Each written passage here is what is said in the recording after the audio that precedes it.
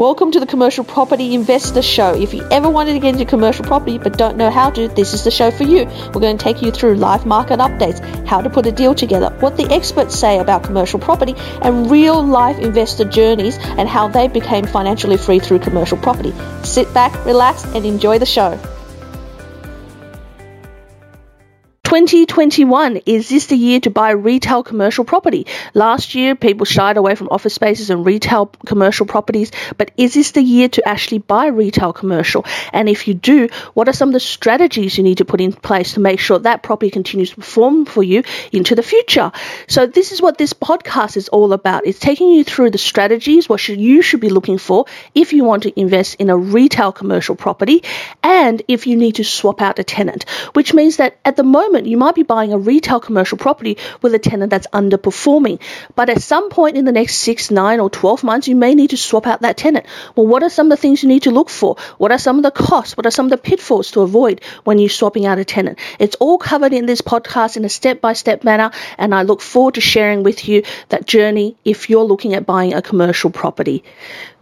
Now, obviously, in 2020, retail's had a bit of a hit, and we have still some closures here and there in terms of borders, and that might also be impacting on some of the retail sales and also food sales and all the things that's associated with a retail shop front that you'll be getting right now. And the confidence might be still a bit low in the market. So should you be buying retail in 2021? So retail type properties. Firstly, what defines a retail property? A retail property is anything that is ground floor, glass front, basically faces the street. So it doesn't matter if it has a professional tenant, like a dentist, allied health, or hairdresser or a barber.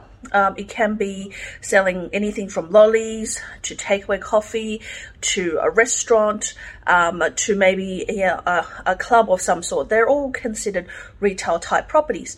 So the question is, should you be buying that in 2021 or should you be looking for a different type of property? Now, we know in 2020 warehouses have been really, really popular, but really the trend won't always stay that way. So what should you be looking for in 2021? Well, in 2021, I'm predicting that there is going to be a resurgence in terms of a retail property because people are chasing returns, and retail properties ultimately, if you look at the history of retail properties, they've always been the one to give you really stellar commercial rents that's grown over time, especially as areas gentrify and become popular.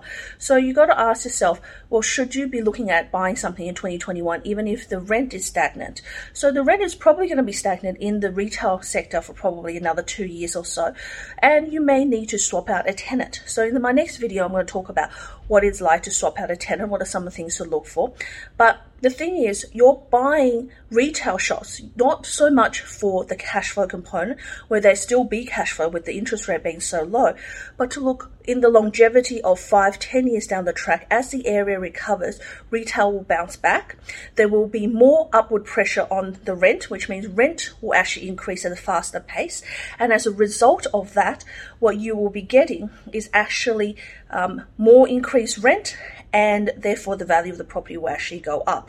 Now, retail traditionally, once it starts to bounce back, it tends to start to double and triple in a very short amount of space of time. So I think that in a little while, if you can hold out for the next 3 or 5 years in terms of getting a retail property, you will actually end up with a property that's going to give you much more capital growth in the long run. And also, whatever rent you're missing out now, which means you won't be getting the stagger returns you would now, but whatever rent you're missing out now, you will pick that up on the back end. So if you want to invest in retail in 2021, look at it as a long-term game, something that will be to gain in more 3 or 5 year or 7 year period down the track, more as a capital growth exercise over cash flow, and more something that you know that you need to have a buffer in place so that if you need to swap out a tenant, you can do that. And then once you do that and you can maintain stability in the rents, even if you have to give a bit of a discount for the rents in the first 2 to 3 years as the market comes back, you will reap the rewards many times over into the future. So this is about playing the long game. So if you want to invest in a retail property, look at the long game. Also, some of the characteristics you might want to look at in terms of retail retail, tenants will always move. So it's unlikely you're going to find a tenant that's highly unlikely to move, because even tenants have been there for 20 years. There's been tenants that have shut down during COVID. There've been tenants that have just left. There've been tenants that's gone bankrupt COVID. So even if you've had that for the last 20 years, does not mean that all of a sudden your tenants won't leave. So what's the best way to safeguard it is to find a property that's in a really good location, that's got a good tenant hub, so it's got other light tenants, or other food tenants, or other professional tenants nearby, and properties that doesn't have tenants that already have high rents. Because some of the tenants may have gone into this premise 5 years ago, and they may be on a long lease. They may have renewed in the last 2 or 3 years, and the rents have consistently gone up. So they may have inflated rents, which means that once you come to renew, you might have to give them a 20 or 30% discount on the rent, which is quite common in this current market. So look at the rent now, do a comparison. You may need to scale back the rent and do a realistic purchase price on the property based on if you had to adjust rent as well. So if you can hold out again for the next 2 or 3 years, perhaps take a hit on your returns in terms of yield and cash flow, you will gain that back in terms of rental increases as well as capital growth in the property in the next few years. But that's a really long game of 3 to 5 years to hold, and really 7 to 10 years if you want the property to grow exponentially as well.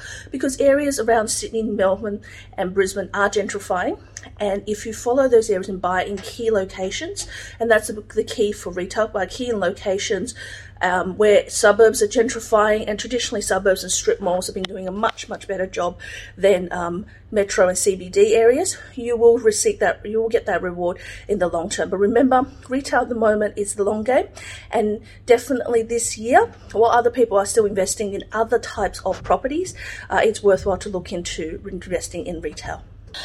This is the beginning of 2021, and you just never know that you might be buying a property and you're looking at a property for uplift. If you're looking at a property for uplift, or you're buying a property where there's a narrow window where you are actually going to get some gains out of this property in terms of equity and growth and also cash flow by swapping out an underperforming tenant with a new tenant, what is that going to require and what is that like? So let's start out from the beginning. If you were buying a property and you have a tenant that's paying under market rent, that's not a big deal if you know that within a short space of time, whether it's 6 months, 9 months or 12 months, you're going to be swapping out that tenant with someone that's more appropriate for the property and someone that's going to pay market rent. But one of the things you have to do is obviously do your research around how much is exactly net rent. And that requires you to talk to 3 different agents about what possibly you could get, what are the incentives you can get to entice the tenant, and then also moving forward, what you need to do in terms of, does the new tenant need a different fit out, what kind of compliance they need to go through, and any of those things that is going to put them into this property so they can start paying rent. So those are things to consider, because that's the lag time. So when you do a tenant swap, the most important thing is time and the lag time in between putting a new tenant in and how much that's going to cost you. So that's important to define. So if that's going to be 3 months or 6 months, then you need to factor that into the cost. Now, sometimes just because the tenant is paying under market rent doesn't mean that the vendor is actually going to sell the property for a cheaper price. They might be still wanting to sell the property at $500,000, and let's say, for example, they want to sell the property for $500,000, but the net yield in the market or the cap rate in the market in that area may be 7%. So you should theoretically be getting somewhere around $35,000 for that property, but you're only getting $30,000 or you're only getting $25,000. But the vendor still wants to sell the property for $500,000 because he thinks it's worth $500,000. One of the things you can do by buying this property is that to work out what it is that is realistic for that type of property. So perhaps by putting in a new tenant, you might be able to actually get more than $35,000. So you might be able to get, $37,000, $38,000 or $40,000 for it by doing and making some cosmetic changes. But you do need to swap out this tenant, and the tenant usually might be there for a long time, because why wouldn't you be in a property as a tenant if you're paying under market rent? So it's really about you making the hard decisions. Very few people want to do that in this market, is to swap out a tenant. But the benefit of swapping out a tenant is that you actually have a better quality of tenant. You actually have longevity in that property. You actually bring more value to that property. So the number one thing is obviously research with the agents and finding out exactly how rate per square meter, finding out the incentives you need to give to the tenant. So there might be 3 months rent free, might be that you need to help them with fit out, it might be that you need to help them with paying some of the outgoings as they get set up. There might be a lag time of 3 months or 6 months as you get at the tenant. Your tenant currently might, and I'm talking about the tenants already in the property, might be on a short-term lease that expires in 6 months, or maybe on a month-to-month basis. If you are getting into this type of property, then it's better to have a tenant who has 6 or 9 months left on the lease, or already on month-to-month but have been there for 2 or 3 years, because that gives you some kind of stability to be able to perhaps finance the property. They give you some stability to say, look, the tenant's going to be there for a little while paying the rent while I figure everything else out. And it gives you a basis to work with. So you can go into the property, and also the second thing to look at is to look at the state of the property. So if the tenant's already there, then they may already have a basic fit out that is suitable. So if they're a warehouse, office or retail tenant, they may have basic fit outs. So they may have a grease trap in there, they may have partitions in there, they may have a mezzanine floor, things that you can already use. So the next step would be to find out the compliance of them. If they're already compliant with strata and also with council, then there's not much more you need to do about it, and all you need to do is really to make it look better for the next tenant.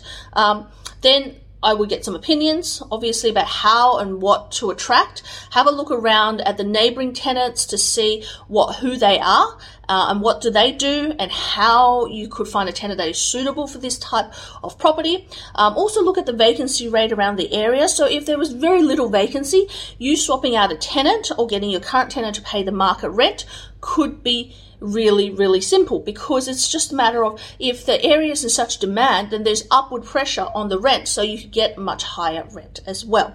So that's the other thing to think about, the number 3 things to think about. Now, as you progress with this transaction, obviously we're going to try to negotiate on price. So if the tenant's paying $25,000 or $30,000, and they should be paying $35,000, with the potential of getting a new tenant that could pay $38,000 or $40,000, then you don't want to be paying $500,000 for it, which, even if at the net yield of 7%, you means $35,000. You should be trying to negotiate maybe at $400 to $450, depending if the vendor wants to do the deal or not. But it's all comes down to the condition of your sale. So the stronger, when you're in this position trying to buy a property and you have to swap out tenant, the stronger the position you are, the better it is going to be in terms of you getting a deal that you are going to maximize your equity in the future. So swapping out a tenant, the main thing we talked about, and we're coming back to this, is about the lag time. So we need to define that lag time through your due diligence. That's the main thing you're doing through your due diligence, is work out the lag time. And you work this out through the advertising campaign. Typically takes 2 to 3 months if you're in a metro area. 6 months if you're in regional. If you're in a regional with a few more vacancies, you need to allow yourself 9 months. And if you're in a more rural area, you need to allow you 12 months to put a tenant in there. So I would only do this swap out of tenant if I'm in a metro area, for a metro property. So that's, if I'm in fringe Sydney or Sydney suburbia, Sydney metro, Melbourne suburbia, Brisbane, Queensland, metro areas such as Sunshine or Gold Coast, areas like that, I would look at swapping out a tenant. And of course, I would be looking at an area that has very little vacancies. So when I look at that, I'll speak to the agent. So the agent might say, look, at the moment you're getting $90 a square meter, but you could get $120 a square meter. So I would do some research and go, okay, $120 a square meter, that's going to mean that, I get a 30% increase on my rent, which is good, which means that would directly translate to an increase in my equity as well. But what do I need to give, and how much would that cost me? So I might work out that it's going to take me 3 months to advertise. So there's some advertising costs, which might cost $5,000. There is leasing fees. So a new agent putting a new tenant in for 3 years will cost somewhere between 10 to 15% of the first year's rent. It may be inclusive or exclusive GST, depending on which agency you use. So that could be another 8 or 10 grand. So we're at 15 at the moment. If you then have to give the tenant another 3 months rent free or help them with incentives, it might be another $5,000. So all up is going to be 20 grand. and perhaps you've got also your holding costs. Once one tenant exits, the other tenant comes in. It potentially, you've got to pay your mortgage, you've got to pay some outgoings, you've got some miscellaneous fees in terms of tidying up that property. So that might cost you an extra $5,000. So $25,000 to swap over a tenant. So you've got to look at that. And one of the ways I look at it is to actually take that off the purchase price. So if it's a $500,000 property, I know they'll take $25,000 off it straight away, so that it becomes $475 as the maximum I would go to for that property, and then I would look at negotiating it down further. Because ultimately, if I'm going to pay $500,000, I want this property, by the time I've done this exercise, is to be worth at least $50,000, if not $100,000 more, so 10 to 20% more during this swap over period. And look, for people who do this, and if you can do this buying a property with cash, then it is a really good strategy, because you can go in there, give them a lower offer, buy it out with cash, settle it, swap out the tenant, go to the bank, refinance, pull out the equity and do it again. And you could relatively move quite fast, and within sort of 6 month period you could actually be doing 2 deals which you already have really good substantial equity with.